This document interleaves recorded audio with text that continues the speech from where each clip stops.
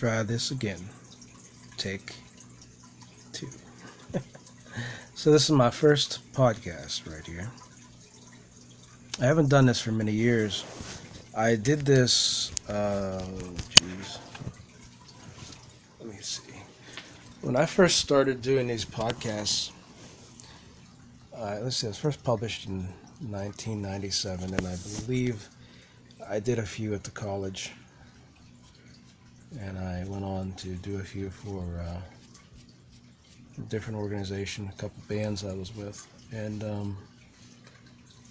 there was, of course, a couple years ago I did a few things with the friends of mine at the Kansas City Paranormal Society. And it went really well. I thought it opened a lot of possibilities more so than just typing something up. And I really like the environment of it. So what I want to do here is try this forum out. And all day I've been dealing with a situation trying to find homes for these little kittens I have. You see, I had this situation happen here.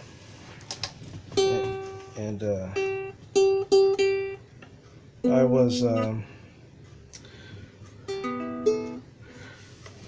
trying to fix this grapevine I had. I bought this grapevine last year up in Erie, and I got a Niagara grapevine and planted it because I had a Concord one that's been here for nearly 100 years.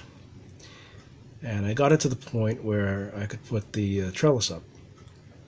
And I went in to do this, and I got all the materials, I made the trellis, and I'm putting the trellis on the grapevine. I see these little kittens peek out at me, and I said, oh, how cute. How wonderful. And I found, there were 5 of them, so I found homes for 2 of them. One I gave to John Nelevenko, who has the John's Polka Show, the ATM band, pretty famous guy.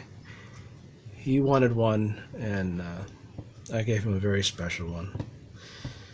The other one, there was a little kid a couple houses down that really bonded with this one, and I said, hey, this is your cat. You know, this cat is your cat. There's no question this is your cat. So now I'm left with these 3, and I trapped them, and they're about 10 weeks old, so I'm trying to find homes for them. And I've been calling around, and it's Sunday, and I'm not a cat person. I have a cat, but I'm not a cat person. The cat I only have, for the reason that when my father passed away, I believe it was a couple years ago in January, we found out he had pancreatic cancer, and he passed away September 1st. So we spent the whole summer and spring taking care of him. And when he had passed, I found that my life was dramatically changed. I mean, you go from even the little things like you go to the store and you want to hurry up and race back home because you're used to being there where someone is dying and they need you, and your whole life in that span becomes about them.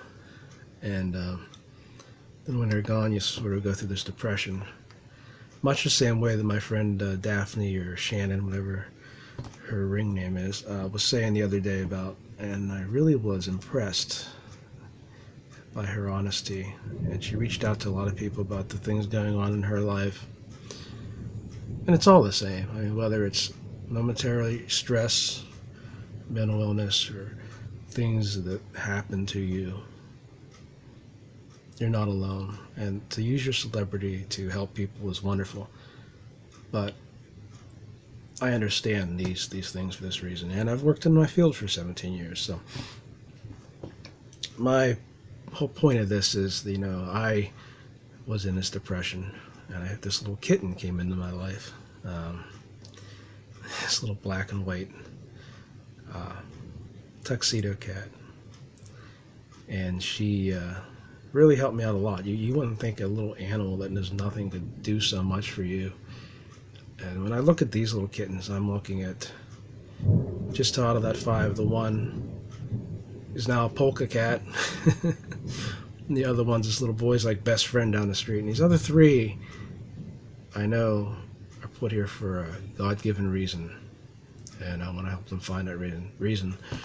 And that's basically what I've been up to. It seems awfully silly, these little kittens, but I think the older you get and the more you go through things, the more you get away from the fame of the spotlights and the poetry readings and the books and all these other things I could find notoriety in, veterans issues. You realize everything you're doing is about the small, tiny, everyday things that matter more than anything else in the whole world. And hey, that's what life is really about. When you get to the end of life, you find that all that other stuff doesn't matter. So, I haven't had a podcast in a few years. This is my first one on this forum. I saw that Raylan Nelson used this. I looked into it and I thought that's pretty nice. So I'm going to try it out. It's an opportunity for me. I have a book coming out in the next month. I would like to have it out in the next month by August, the end of August. The cover, I'd like to have the way I want it, and that's kind of the thing I'm being held up on right now. I'm really fighting. I want it done this way. There's a reason why. It's Loyalhanna song. It's about the Loyalhanna Gorge. You know, millions of years ago, 2 continents collided and made these 3 ridges that when my family and George Washington crossed them, it was an undertaking. That's why the Route 30, the Lincoln Highway, is there. General Forbes built forts, Fort Ligonier, Fort Bedford. You can go in now and even see the flag from 1758. And a lot of that's history, you know. It's the story of all these people that have come through this year after year. And me growing up where, hey, I grew up in that area with that history. And there was nothing for me to find parts of old rifles just in my garden when I was a kid. So, you know, I'm really calling out to that history of that area. And this whole situation of this group of pieces that I'm compiling for this are not linear like my previous 4 books. They're kind of all taken into certain contexts, like rock layers. I want people to feel in this book that you're looking at pieces of rock layers and time and history, and when you fold one apart you find a fern, you know, something like that. Laurel Highlands has a lot of different historically mixed groups of people, and if you go even further back, like the Lenape, the Shawnee, the Mi'kmaq, the Iroquois, you're talking 10 to 15,000 years of history. So it's nothing here to find something interesting to catch your eye. And my whole hopes of this is to make people, hey, if you're in an area, stop at Fort Ligonier, see George Washington's pistols, see where the fort was built, get a feel for it. And I've uncovered myself a lot of history. I've found at least what I've known of 3 cemeteries that had been lost. I found a lot of documents I sent to the Historical Society, and did a lot of research myself. So it's sort of, to me, a very local thing, not as much as my other books that were based on we could be anywhere in the country and feel like they were about that. But this, I wanted to do something local, so it's a little different than the other formats I've done. But it's still, you know, you can enjoy it. if you're from anywhere else. Kind of giving back to my hometown a little bit. So I hope that comes out. I'd like to have it on my birthday at the end of the month.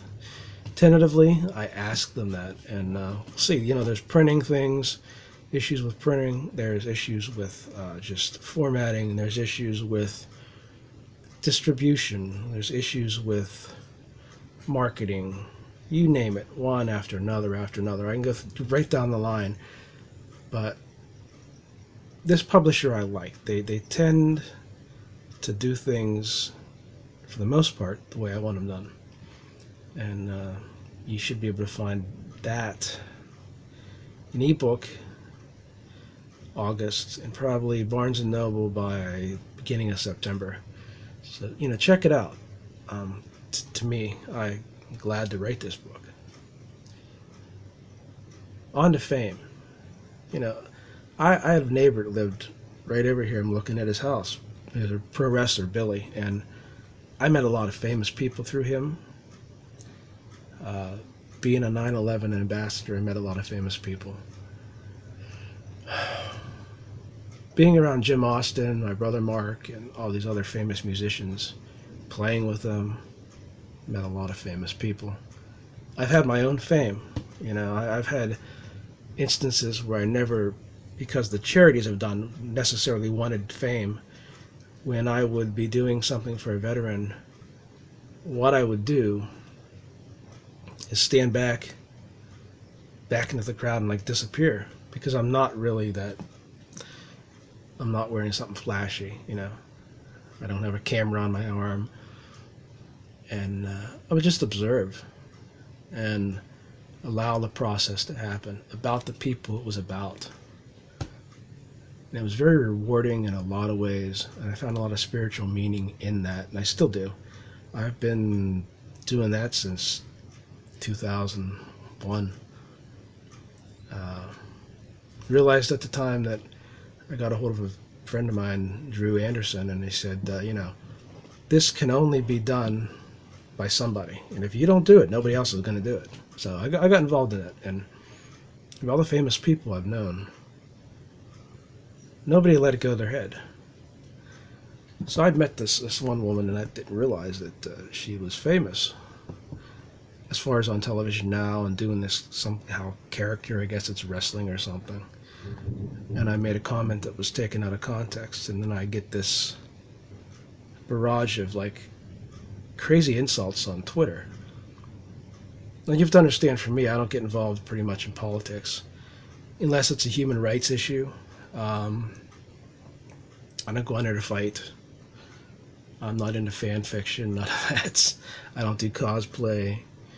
I think the closest I get to that is talking to Mark Hamill or other writers that are into sci-fi. It's not my cup of tea, but to me it's very spiritual. I seek like the words of Ram Dass or Wayne Dyer, or Khalil Gibran, or Jack Kerouac, or Ernest Hemingway, or any of these other writers I know.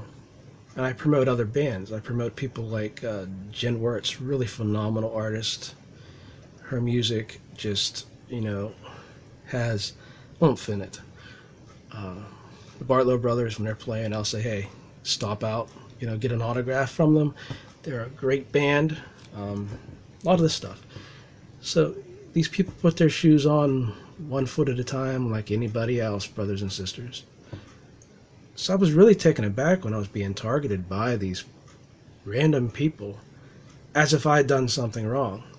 And I said, how do I deal with this?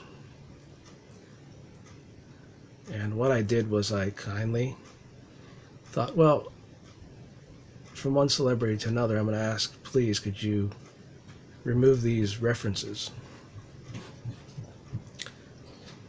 And what I got was that retweeted.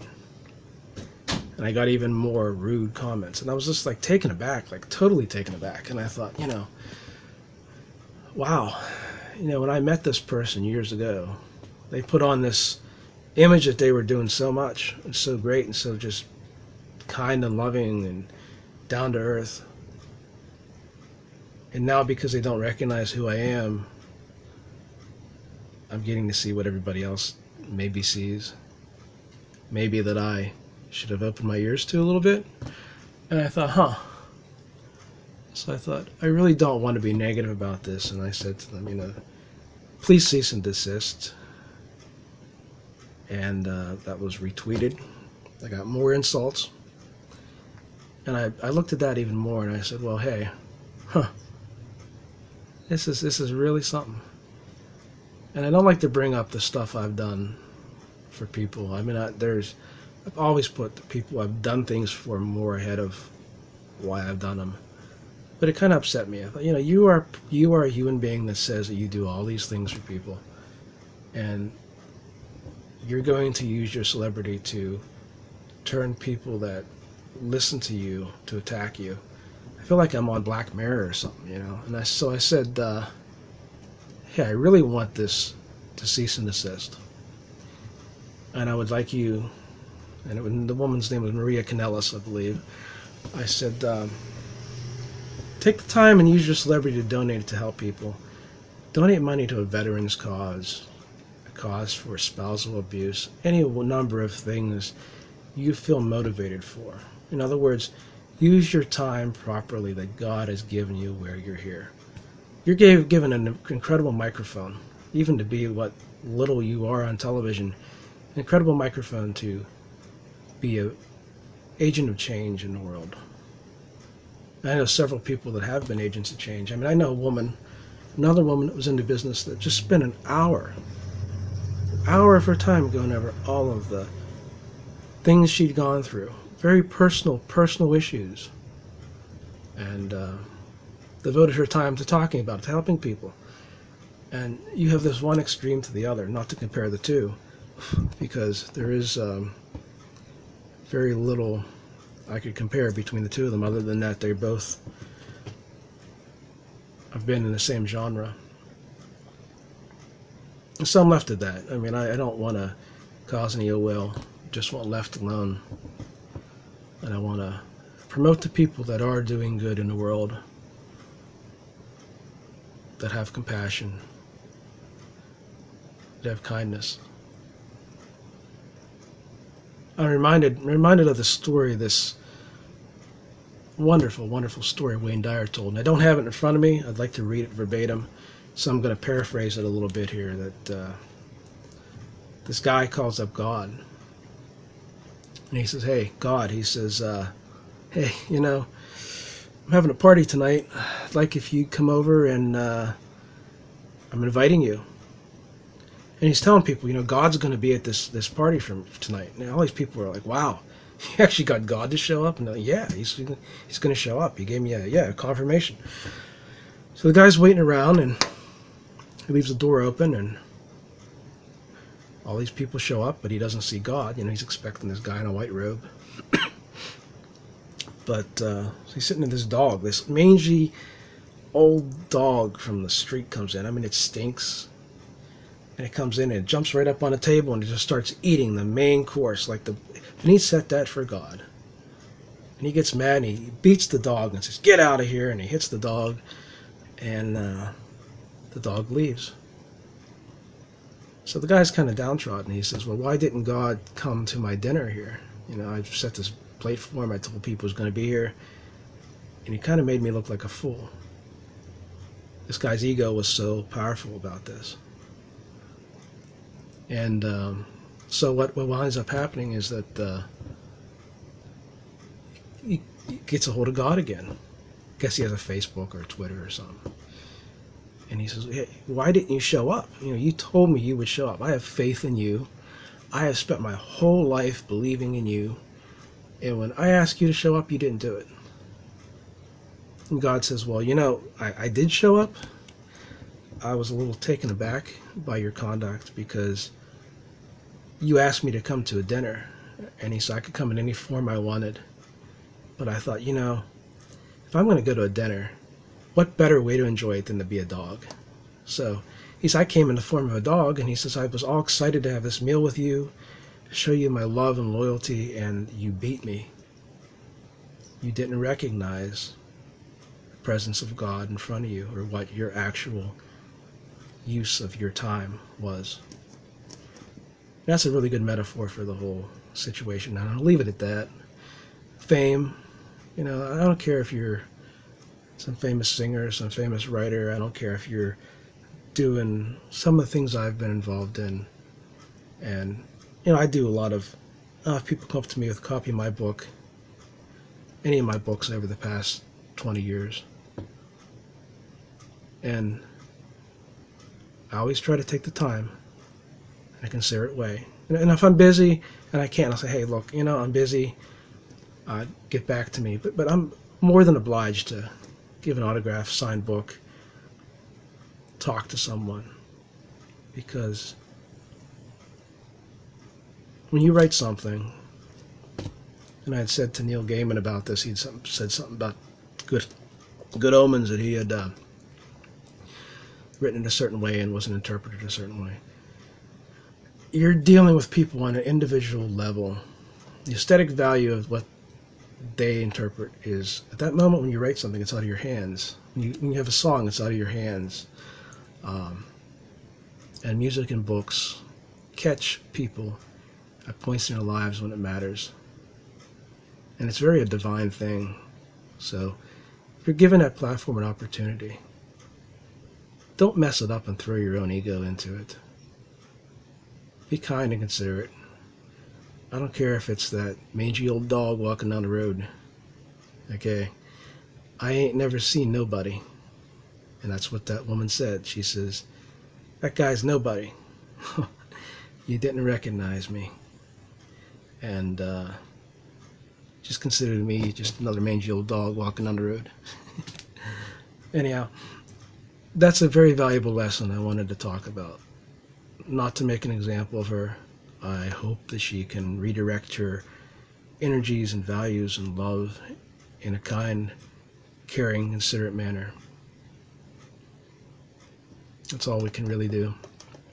And it's all my old friend Bill Pierce that used to have Night Sounds used to say. He'd go on the radio late at night and he had his radio show. He'd reach out to all these lonely truckers and people that were seeking something, and he would talk about God. And I was one of those listeners back in that day. So I always think about him and try to have a lesson to something in a positive way. None of us are here to put anybody else down. So, again, my book is coming out at the end of the month. It'll be called A Loyalhanna Song, and a collection of historical poetry, different aspects that I've portrayed of places I've been to. And I look forward to the reaction to it. I don't get a lot of comments as far as like on Barnes & Noble. There's one thing was pointed out. You've written how many books, but you don't have any stars. Why have I have stars on there?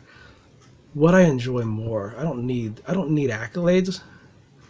When somebody comes up to me and say, hey, you wrote this really touched me.